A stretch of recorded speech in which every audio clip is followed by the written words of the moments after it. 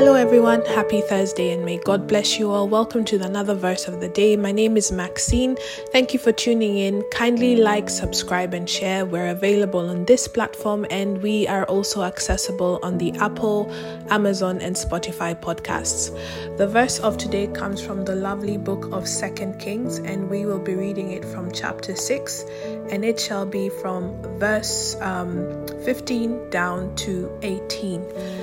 We thank you for tuning in, and I'd just like to welcome the Holy Spirit once more to just be present in this platform as we share the word. Heavenly Father, thank you for another verse of today. We thank you for your presence. We thank you for your blessing, and we thank you for your glory that you share with us in this devotional. We're grateful for the verse of today. We ask you to open our eyes and open our hearts to receive it. And we pray that the Holy Spirit is able to give us light regarding this word. We're grateful for the presence of Jesus Christ in our lives. We're thankful for the gift of salvation. We're thankful for the mercy and favor you have shown us through salvation.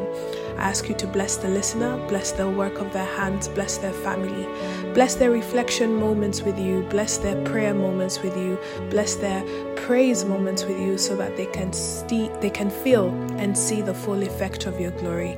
I ask all this trusting and believing in you, Jesus Christ, my Lord and Savior, whom I gracefully serve. Amen. 2 Kings chapter 6 verse 15 down to 18.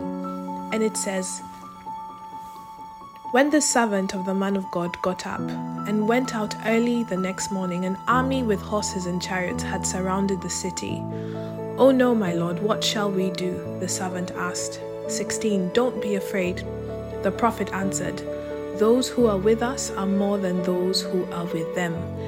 17. And Elisha prayed, "Open his eyes, Lord, so that he may see."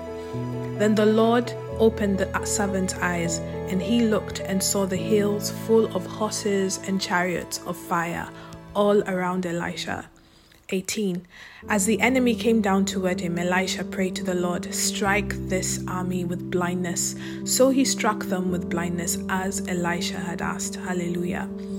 So these scripture verses that we are reading are basically regarding Elisha, who trapped the Arameans that were sent to capture him. We can see the power of prayer. We can see the power of the presence of God, especially in a difficult situation. I can definitely be a witness to this statement when sometimes you feel like the problem is bigger than you. You can sometimes feel that you are defeated, and sometimes the enemy persists and persists to the point where you feel like there is no hope and it's time to just let go of the reins and let things be. There are occasions where you might feel like you have been, what as one would say, confronting a mountain, and you've been going round about that mountain for very long, trying to see how to get around it, over it, under it, but the mountain still persists. And this is a word of encouragement, that sometimes we see what is present ahead of us, but we do not see what is surrounding us, the unseen, what is happening behind the scenes, what's happening in the spirit realm. And this is to insist that we must take our spirituality higher. We must take our faith higher. We must move to the level of our normal senses and take up the level of spiritual senses. We believe in God. We have faith in God. We know about Jesus Christ, not just because we are told of him, but we have faith in him. There is something in us that leads us to be convicted about Christ, God, the Holy Spirit, and the spirit realm. That's why we are followers of Christ. That's why we believe we're saved. We can confess with our mouths and know in our hearts that Jesus Christ is Lord. And it's true. It's also interesting how in the midst of adversity, that kind of faith, that kind of conviction seems to ease up. And it's because we experience so much of what our natural senses are, and it's so real to us that trying to make what's in the spiritual realm, what God is in such times, real, seems very difficult. But this is a moment where we have to ask, just like Elisha, for the Holy Spirit to open our eyes. And it shows that we are dependable on Christ, and we're dependable on the Holy Spirit to make us see things in a bigger perspective. When we face problems, when we face adversity, we have tunnel vision. We focus on that problem. We focus on what the problem is doing to us. But we have to start having prayers that ask God to allow us to see what is beyond that problem. You know, it says that sorrows cloud vision. I believe it's in the book of Proverbs. And sometimes it's good to just engage in the word and ask God to comfort you in order for you to see the bigger vision. You know, the servant only saw the chariots of the king of Aram, and he did not see the chariots that were present and sent by God. So we might think we're going through a problem by ourselves, but we must realize that we're going through this problem with God, and we have to believe that the forces that He sends to us are greater than what we are seeing as the forces that are opposing us. We have seen in past devotions that God has angels that fight for us in the spirit realm. We have our guardian angel as well. We see in the book of Revelations, while Jesus is riding down in a white horse, there are armies and armies from heaven that are also riding down with Him. So Jesus doesn't go through this battle alone. He goes through it with us, and He goes through it with us, and He has an army to back us up. And so I would like to challenge you all that as you confront your problems, as you face your problems and it looks like you're defeated, take hope and encouragement knowing that you can ask the Lord to make you see what you don't see.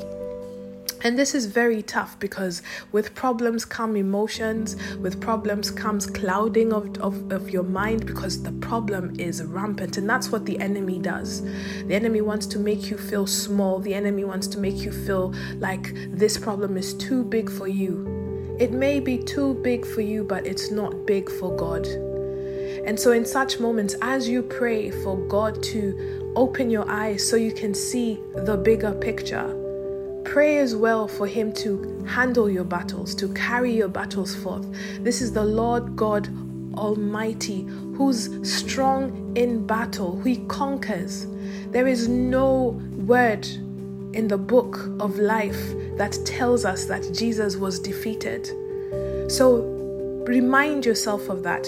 Remind yourself, like in Proverbs 16, where it says God has the final say. Your enemies might speak.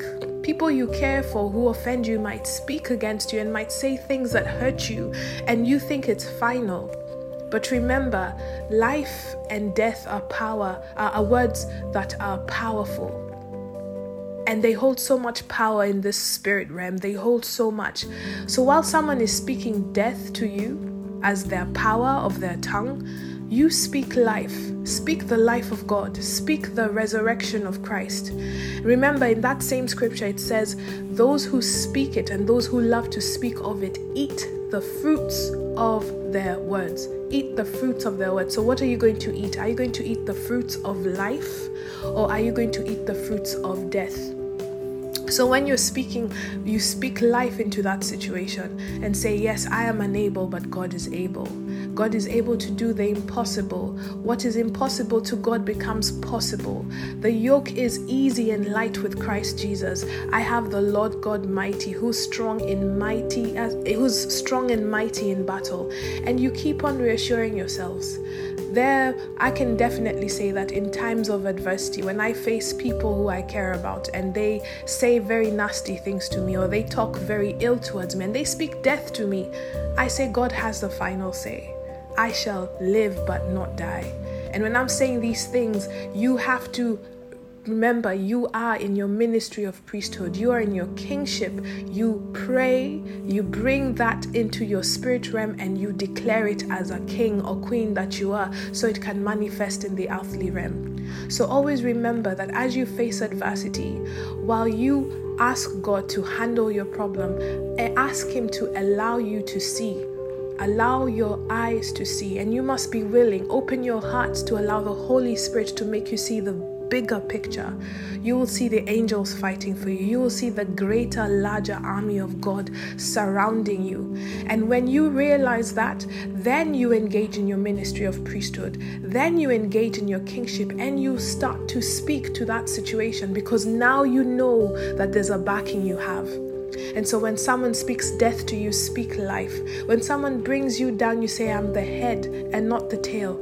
I am above and not below. Any enemy that comes for me in one direction shall scatter in multiple directions. And it is also written that if God is for me, who can be against me? And my favorite word, God has the final say. I pray that this gives hope to someone, especially when you face challenges that look like you are defeated and makes you lose hope. We've all been there. We've all experienced it. Now we have a moment to realize and accept and have an opportunity to say this in our prayer. Lord, open my eyes so that I may see. And once you do that, you don't stop there. Engage in praise. Engage in praise and worship. There's a saying that is, where prayers fail, praise and worship will not. God loves praise and worship. God loves the sacrifice of praise. When you take yourself, your time, and the hour to praise God, especially in the midst of your problems, He will come through for you. He draws near to you. He will make sure that situation is overturned. Have a lovely, blessed Thursday. May God bless you, and feel free to send feedback. But remember, always say these words: Lord, open my eyes so that I may see. God bless you and take care.